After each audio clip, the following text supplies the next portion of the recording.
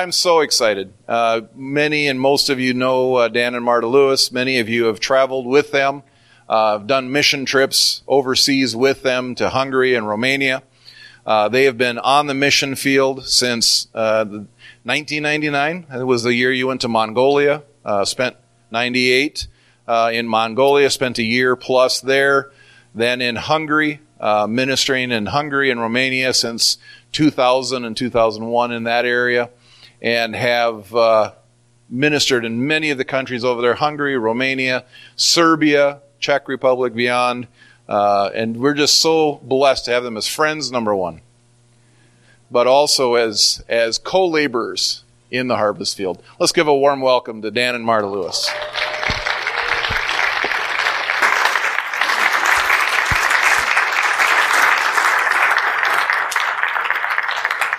Thank you. At no expense. Well, you get what you pay for. Did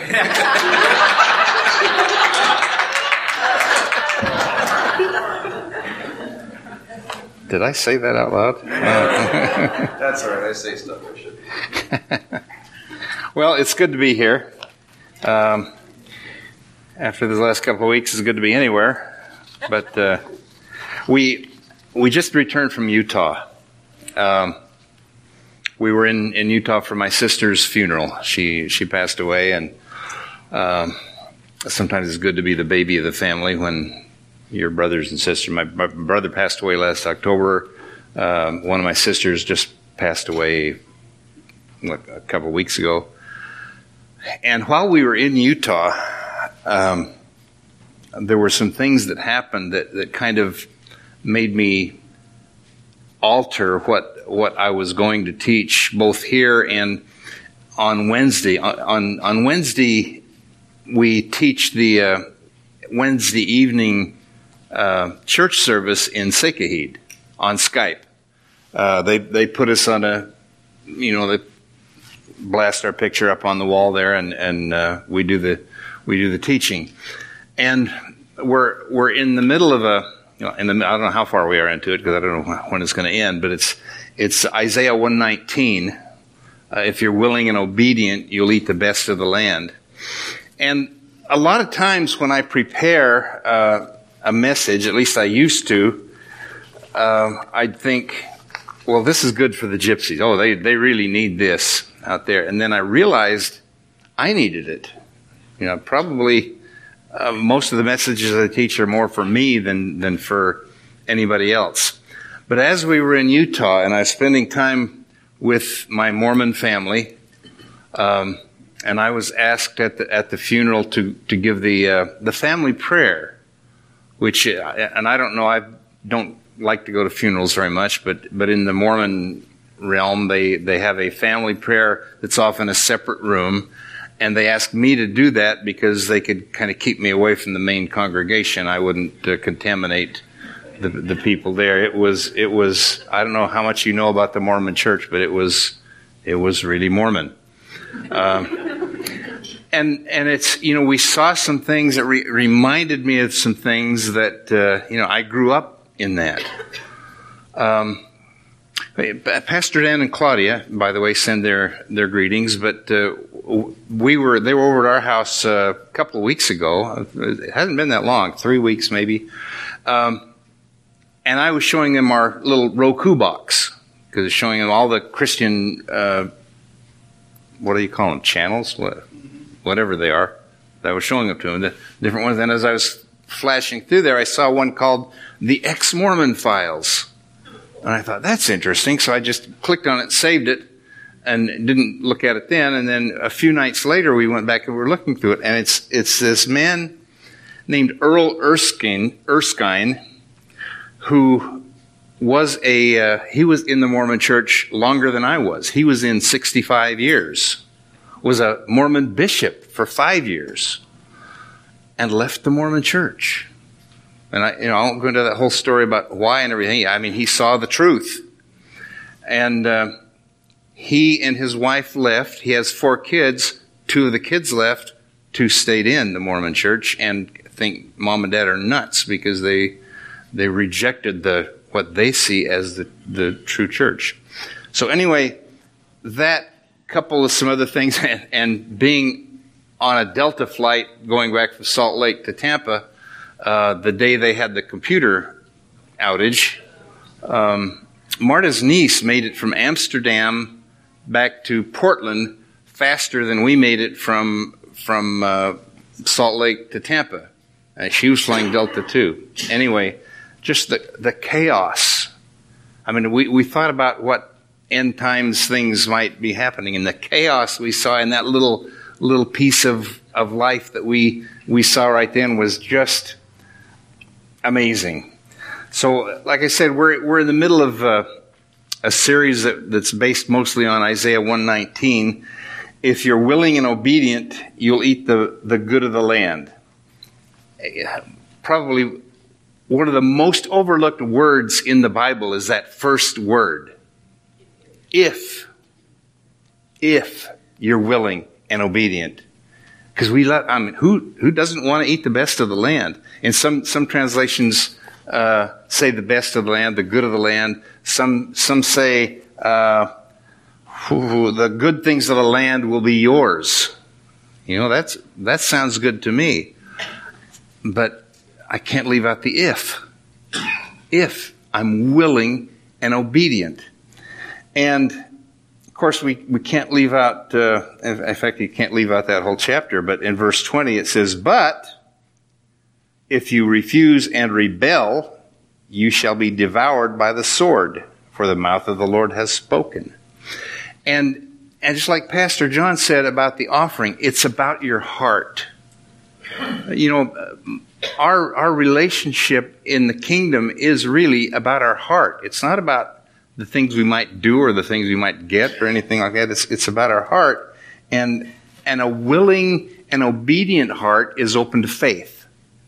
And it's so important that we know what check our hearts. But if your heart's stubborn and unwilling, it tends to hinder your faith. So we know we need to be willing and obedient, but how do we do that? And there are three things three ways that we can submit, or three major ways. But number one is submitting to His Word, the Word of God. Submit ourselves to the Word. And the second thing is submitting to His Holy Spirit. And the third thing is submitting to those people who He puts over you. Now, most people don't have a problem with number 1 and 2, but when submitting to other people, that can be a challenge sometimes. We'll look at some people that have a challenge with submitting here in a minute, but one of the things that this reminded me of as I was preparing this, I gave a message. I spoke it here. I don't know, a long time ago. I got the message at the end of 2006. And it's called Stand By for Heavy Rolls. And I know there are a lot of new people here, so I won't teach the whole thing again. But as we were preparing for the end of 2006 and rolling over to 2007, we usually spend time in prayer and think about, ask the Lord about what the direction is for the coming year. And we're sitting there, and I was also feeling a little sorry for myself. I know that never happens to anyone in here, but it seemed like the wrong people were getting blessed. Does it ever seem like that to you? I mean, you try and do the best you can to live a godly life, and evil people seem to get the breaks. They seem to get the good stuff. And so as we're sitting there and I'm praying, and I'm hearing not an audible voice, but I'm getting a remembrance of words that I heard when I was in the Navy. And it was an announcement that they would make when we'd start to go into changing course, or the seas were getting rougher. Because the ship that I was on was a real round-bottomed. It was an LSD. And those of you who remember the 60s remember LSD also had another connotation, but there was a landing ship dock was what it is, and it was round bottom so it could get in real close to the beach and let the little boats out and the Marines run out and get shot and stuff like that. But they would give this announcement, now stand by for heavy rolls, which means you may think it's rocky now, it's going to get worse. And I'm thinking, Lord, I hadn't heard that at that time for 40 years, that stand by for heavy rolls. And I'm thinking about the good people not getting as blessed as the bad people and things like that, and poor me kind of thing. Stand by for heavy rolls. Now, when you're on the ship, and especially our ship, which in calm seas was pretty rocky, when you change course, you're traveling with other ships in your fleet, and you change course, you're going over the wake of those other ships, and so, it can really get a little nerve-wracking there. But if you know it's coming, and you know you need to hold on to something, then it's not so bad. Actually, it's kind of fun. And it's even really more fun when you see these big, tough Army recon and the Rangers and the Marines there that are on land. They are, we don't mess with them. But when we're going through those rough seas, they're pussycats. They're hugging the commode. But as we know what's coming, so we hold on. And the Lord took me to some scriptures, and I'll briefly share a little bit of some of them with you. But 2 Timothy chapter 3, starting with verse 1, it says, "But know this, in the last days perilous times will come." Now this was at the end of 2006. And if it would, to me, if it was applicable then, it's even more applicable today. It says, verse 2, "For men will be lovers of themselves, lovers of money, boasters," we don't know anybody like that, "proud, blasphemers, disobedient to parents, unthankful, unholy, unloving, unforgiving, slanderers, without self-control, brutal, despisers of good, traitors, headstrong, haughty, lovers of pleasure rather than lovers of God, having a form of godliness but denying its power, and from such people turn away." But then verse 9 says, "But they will progress no farther." Amen. And that's the part that really started to get my attention, because I'm agreeing with all the first part. Yeah, that's what they are, and they're getting blessed. But they will progress no farther, for their folly will be manifest to all, as also theirs was.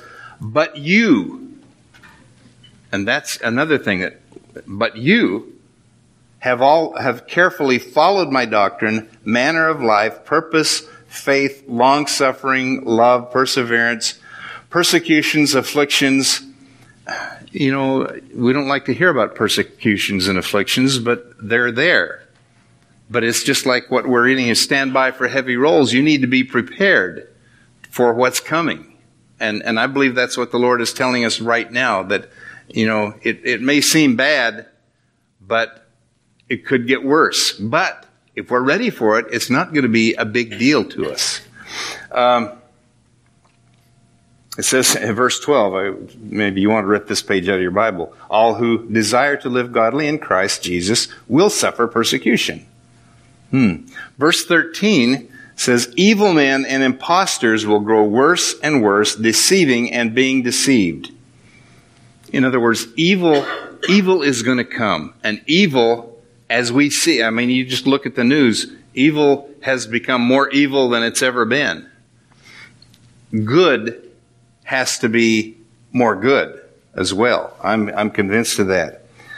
And then verse 14 says, "But you must continue in the things which you have learned." And this is it. It may seem like everything is falling apart around you. It may seem like the wrong people are getting blessed. But you need to do what you know you're supposed to do. And he led me to some other scriptures. I'm not going to take time to go over all that. But the main point was that if we want to survive in these coming days and years, no matter who wins the election, there's going to be some waves made. And we need to stay close to the Word, stay close to God, and love one another. That was the main thing that I wanted to point out of that, because it reminded me so much of what in this teaching on Isaiah 119, that we need to, and the Word, staying close to the Word, loving the Word is so important, and submitting to the Holy Spirit and submitting to the people that He placed over us.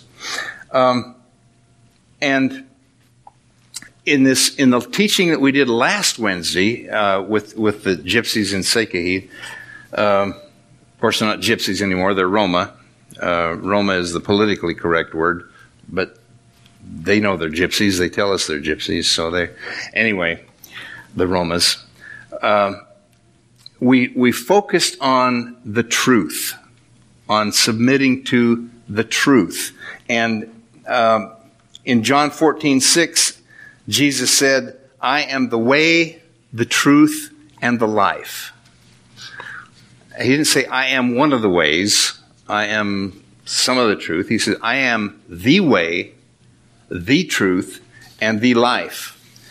And, in being obedient, and if we're going to submit to the lordship of Jesus, we have to be submissive to the truth. And Jesus is truth. So submitting to Jesus is submitting to the truth. And if you go down to verse 17 in John 14, Jesus calls the Holy Spirit the Spirit of truth. John 16:13 also calls him the Spirit of truth, the Holy Spirit. And He will guide you into all truth. 1 John 5:6 says, "And it is the Spirit who bears witness, because the Spirit is truth." The gospel is called the Word of truth. The Holy Spirit is called the Spirit of truth, and Jesus is the truth. Now, if we're going to be respectful of the Word, we have to be respectful of the truth. And, there's nothing okay about being deceptive and untruthful. For a real Christian and desire to walk with Jesus, we're honest. We're honest people. We know that Satan is a liar, and he's called the father of lies. But the truth isn't always easy to take. To give you a little personal example, when I first met my wife, Marta, I was coaching. I was coaching football, wrestling, and track, and I had to go into a sporting goods store to get my coaching uniform that we wore on game days. We all wore the same little costume for game days, and she waited on me. And it wasn't love at first sight. I waited till the second day to ask her to marry me. But she was not Mormon, and I was. Now, at that point, I was convinced that I was the one who had the truth. I started going to her little full gospel Baptist church. That may sound like an oxymoron, but it was. It really was. It was. But for a Mormon kid who had never seen anything in any kind of a charismatic way, it was a shock to go in there, and people were raising their hands, and they were saying amen right in the middle of while the guy was preaching. We only said amen at the end of the closing prayer. It was culture shock, big time. Plus the fact I was the only one wearing a jacket and tie. It was Hippieville in that little part, a lot of college students and stuff. So in the hallway, they had this rack of tracts. Most of them were anti-Mormon tracts. And I got a little steamed about that because, they just don't know what they're doing. And these people who wrote these tracts are just angry and trying to hurt the church. So I sneaked a few of them in my pocket.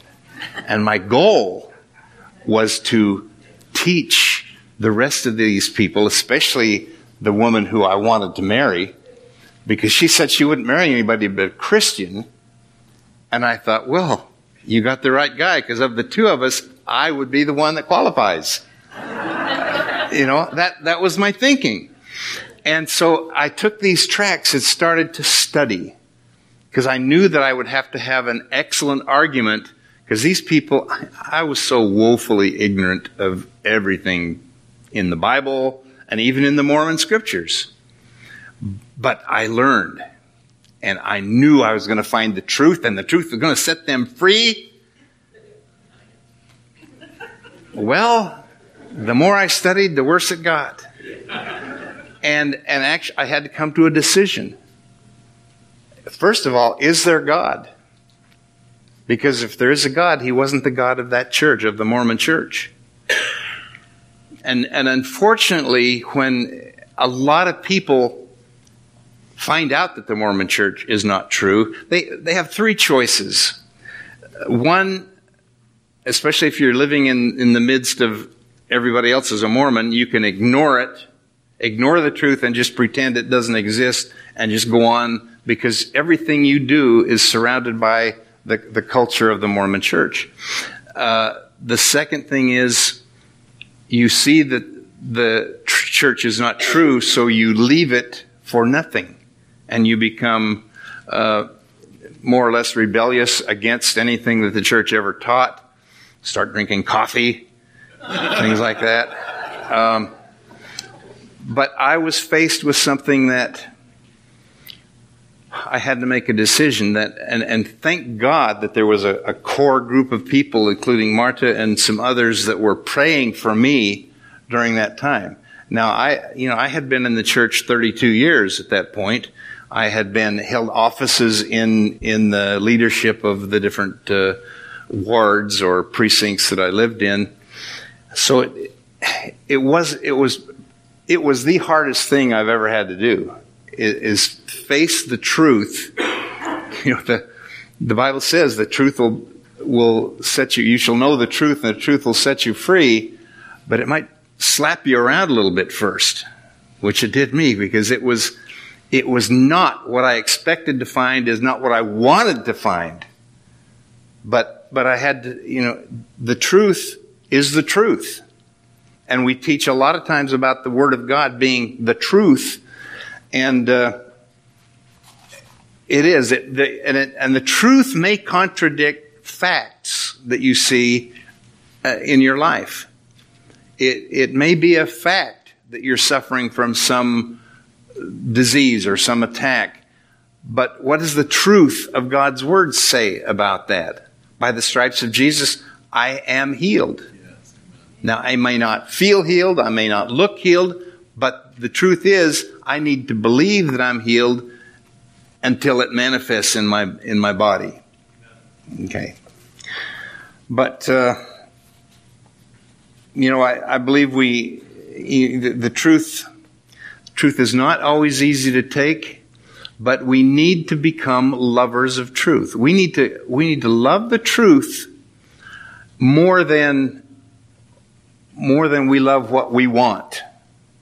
And that's not easy. I'm here to tell you that was the hardest thing I've ever done, because when you find out what you believed all your life was not true, it changes your life, and the truth can shake up your plans for your future. It can shake up your theology. It can just turn things upside down.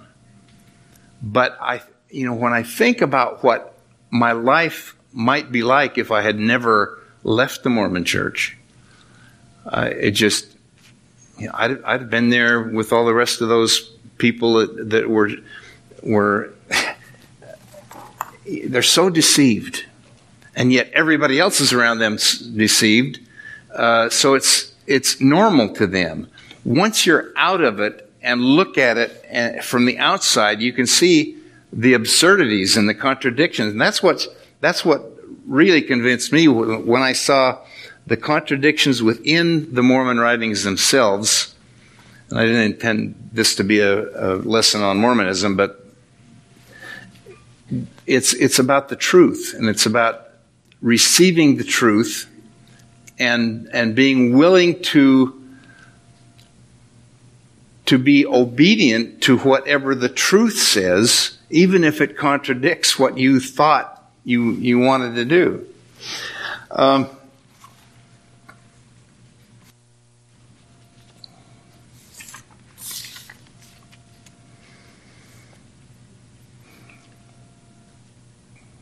But it does. It can upset the things. And I started to tell you about this, the ex-Mormon files. And when I saw that, there's a man, his name is Earl Erskine, who interviews ex-Mormons, people who came out of the Mormon Church, and he puts that on Roku, or you can look at it on the internet. But I just emailed him and told him how much I appreciated that and keep up the good work. So he emailed back, and since we were going to be there, we arranged a meeting with him, and I was in awe because I don't know many people that were actually born and raised in the Mormon Church who were able to come out of it. And here's a man, same age as me, who spent 65 years in it, and so we're going back in September, and he invited us to come and do some recording with him. He's going to interview me for the program on there, so that should be interesting. It's a very deceptive thing, and it seems so right. It seems so good. They do so many good things. They're good people. So, okay, let's get away from Mormonism. But as he was talking to us, he made this. He has 4 kids, and I said 2 stayed in, 2 left. One of the daughters-in-law, he was trying to talk to them and show them the truth.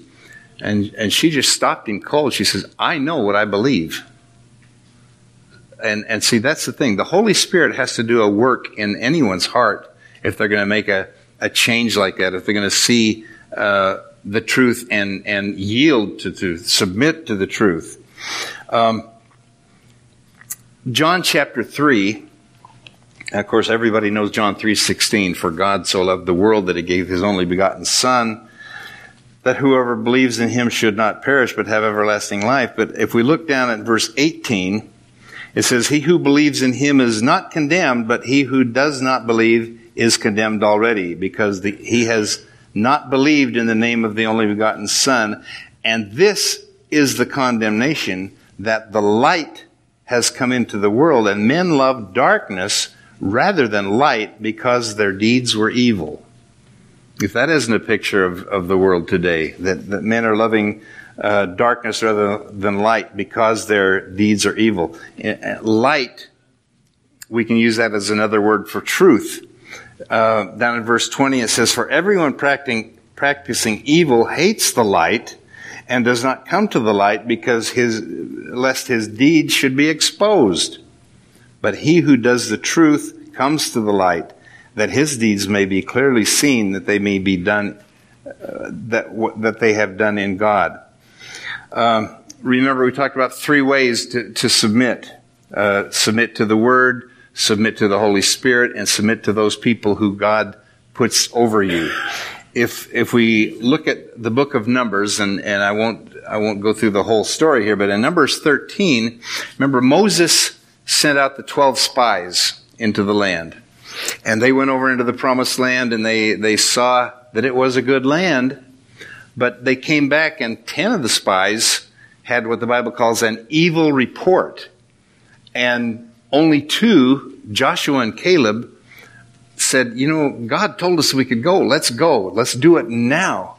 And of course, the the 10, just like today, if somebody has an opposing viewpoint, we want to silence them. We don't want to hear what they have to say. They were ready to stone Joshua and Caleb. But because of their rebellion, they ended up spending 40 years in the wilderness. And they would go from rebellion to rebellion. God says, go in and take the land. They said, well, we can't go in. There's giants over there. There's walled cities over there. They're too big for us. We're like grasshoppers. God said, well, in that case, here's your new assignment. Back to the wilderness. Well, okay, now, we'll go now. Here we go. Come on, let's all go in there. We'll go take the land now. They said, no, you can't do it now. God said, do this. They rebelled against that, and a lot of people got killed for it. So they were just rebelling over and over. And so as we go on, we see that they finally start to realize, this is really happening, but it's Moses' fault. Moses and Aaron got us into this. They wouldn't take us into the promised land when we wanted to go. You need to remember, Moses didn't want this job in the first place. He tried to argue with God that, I'm slow of speech, and he talked a lot for a guy that was slow of speech, but he didn't want it, but he was the man God chose. And when God chooses someone, you may think that there are other people that have better qualifications. We speak to, teach the gypsies in Romania that the same thing, that there may be, maybe the pastor here isn't the best guy to do, or, in your eyes, the one that you would choose, but he's the one God chose. And he's the one you need to submit to. Yeah, he's not perfect. None of us are. But, we go with who God chooses to lead us. And in Numbers 16, Korah and Dathan and some others rose up against Moses and Aaron, and they talked 250 of the leaders to join in with them and rebel against Moses and Aaron. And they said in verse 3 of Numbers chapter 16, they gathered together against Moses and Aaron and said to them, you take too much upon yourselves, for all the congregation is holy, every one of them, and the Lord is among them. Then why do you exalt yourselves above the assembly of the Lord? In other words, Moses, who do you think you are? And we all hear from God. You need to, let's put somebody else in charge here. And over and over they kept questioning Moses' authority. And, the moral to this is they went, God showed Moses how to show who was the chosen one, and the ground opened up and swallowed the people that were, in fact, he says, get away from Dathan and Korah's tents, and because something's going to happen here, and they got swallowed up by the land. And then fire came down and consumed the 250 leaders, the big shots that were rebelling against. They thought they were rebelling against Moses, but we read this, find out they were rebelling against God. But Joshua and Caleb, took them 40 years because of the rebellion of the other people, but Joshua and Caleb did get to go in and eat the good of the land. And that's the final outcome that we want, is we want to eat the best of the land. Romans chapter 1 and verse 16 says, for I am not ashamed of the gospel of Christ, for it is the power of God to salvation for everyone who believes, for the Jew first and also for the Greek. Gospel, we know it means good news, but you can also translate it to mean good news of the truth. And that's what we're talking about right now is the truth. Verse 18 says, for the wrath of God is revealed from heaven against all ungodliness and unrighteousness of men who suppress the truth in unrighteousness. There's a lot of suppressing of the truth going on today. And this is talking about people who call the truth. They see the truth of God's word and they say, that's not right. It's not the truth. And these are people that want to make it illegal to preach some of the passages from the Bible. They call it hate speech because it doesn't agree with their lifestyle. They don't love the truth. They love their version of the truth. They love their opinion, but they have nothing to do with the truth of God's word. Down in verse 25 of Romans 1, it says, who exchanged the truth of God for a lie and worshipped and served the creature rather than the Creator, who is blessed forever. Amen. And you might think that if people just hear the truth will set them free. Well, we know that there can be a struggle when you hear the truth. But this isn't the case. They've heard the truth, but they rejected it. Just like a lot of the people who hear the church of the truth of the Mormon church. They reject that truth. There may be some things in your own life when the truth confronts you, you have a decision to make. The Holy Spirit needs to convict you, but you need to accept it and yield to it, submit to it, to follow the truth of God's word. But if we're going to be willing and obedient, that's what we have to do. We have to be willing and obedient to the word, to the truth. But today, there are a lot of people calling the truth wrong. They're calling the truth a lie. You see it all over, especially in the political realm, trying to appease what they think are what most people want to hear, and it's dangerous. It's devilish. But we need to be lovers of the truth. But it starts with us being willing. I had to be willing to receive the truth of the falsehood of Mormonism and receive the truth of the light of the truth of God's word. And remember, as we talk about the truth, it's not just about the word. It's about the truth in your whole life. It's how we live our lives.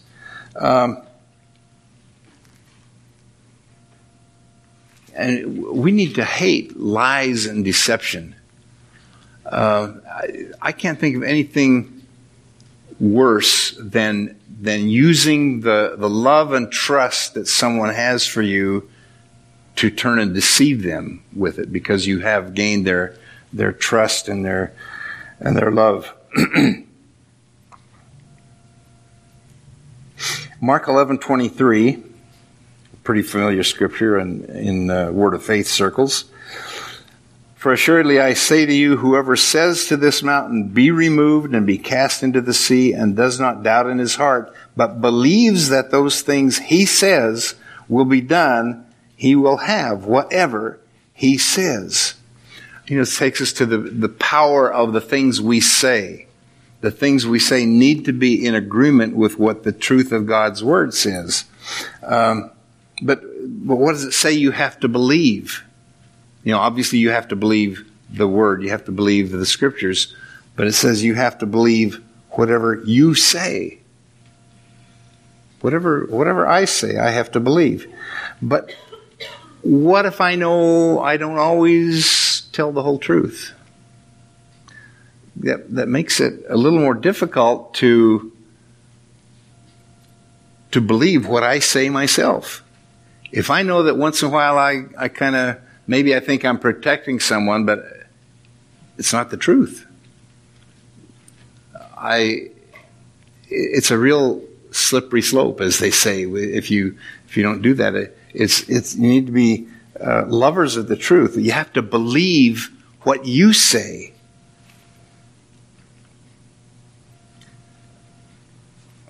There was a generation that believed that your word was basically sacred. If you couldn't trust a man's word, you couldn't trust the man. And that's kind of gone away now. All you need is a good lawyer to get you out of your word. But there was a time when giving your word was just as binding as any legal contract. And it needs to be that way with a believer. But if for a person who claims to be a Christian, you need to be able to give your word. You need to believe your word, and if you just can't do it part of the time, and part of the time do something else. It just doesn't work that way. We have to be people who love the truth every day. And as I said, when I prepare these messages, I thought I was doing it for someone else, but it's for me as much as anyone else. But maybe God's speaking to someone here about a truth that you've been confronted with, and you need to make a decision about that, how you can handle that. In 2 Thessalonians, I'll close with this. 2 Thessalonians chapter 2, verse 9 says, "The coming of the lawless one is according to the working of Satan, with all power, signs, and lying wonders." It's interesting to use the word lying wonders. "And with all unrighteous deception among those who perish, because they did not receive the love of the truth, that they might be saved." Isn't that interesting? They did not receive the love of the truth, that they might be saved.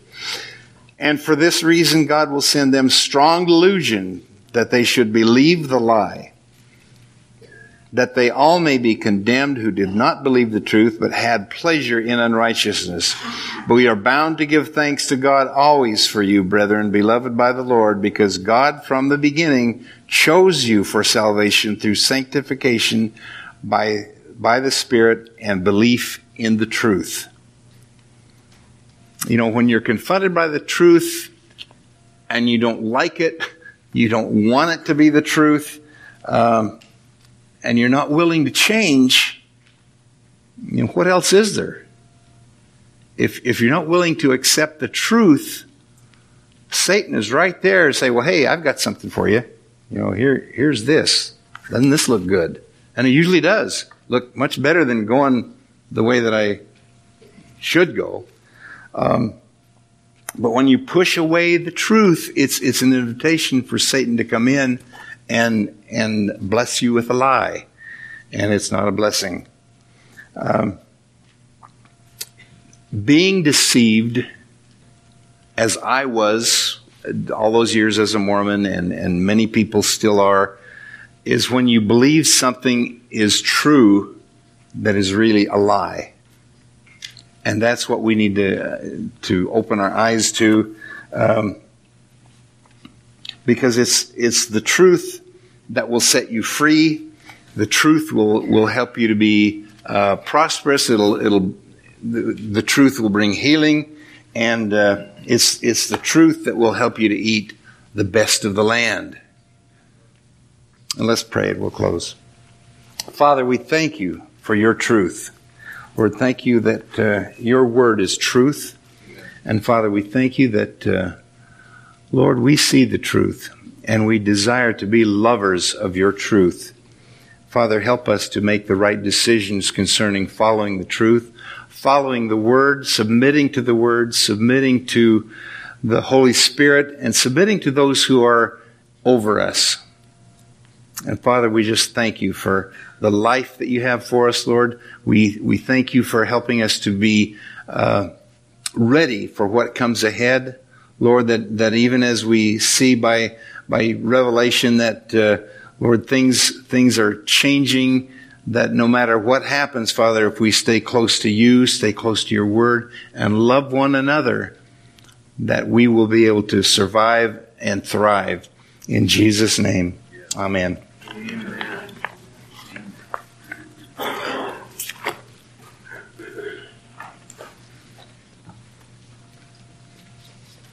Amen. We're going to receive an offering this morning for Reverend Dan Lewis and Marta and Reverend Marta Lewis. We're going to do that and make out checks to RVCC. We'll make sure all of it gets to them. But to receive, just grab a envelope as they are handed out. We didn't talk ahead of time about what you were going to speak on. You haven't even talked to each other. We haven't even talked I can't remember we talked a couple of weeks ago, but we never talked about the sermon. It's amazing what he shared this morning. I pray that you had ears to hear. If you're going, well, what are you talking about?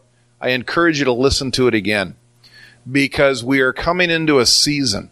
We're coming into a period of time for the world, yes, for the church as a whole, yes, but I believe for a time for this church, for us, for this congregation, where this message is extremely important. Because we are going to be faced with some truths in the weeks and months and I believe years to come that we need to grasp hold of. We don't need for too many years, the church has looked at the truth and just like you said, thought, well, it's easier for me to do it this way.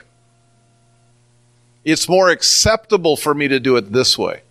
I don't get as much problem. I don't get as much hassle. I don't get as much persecution if I do it this way.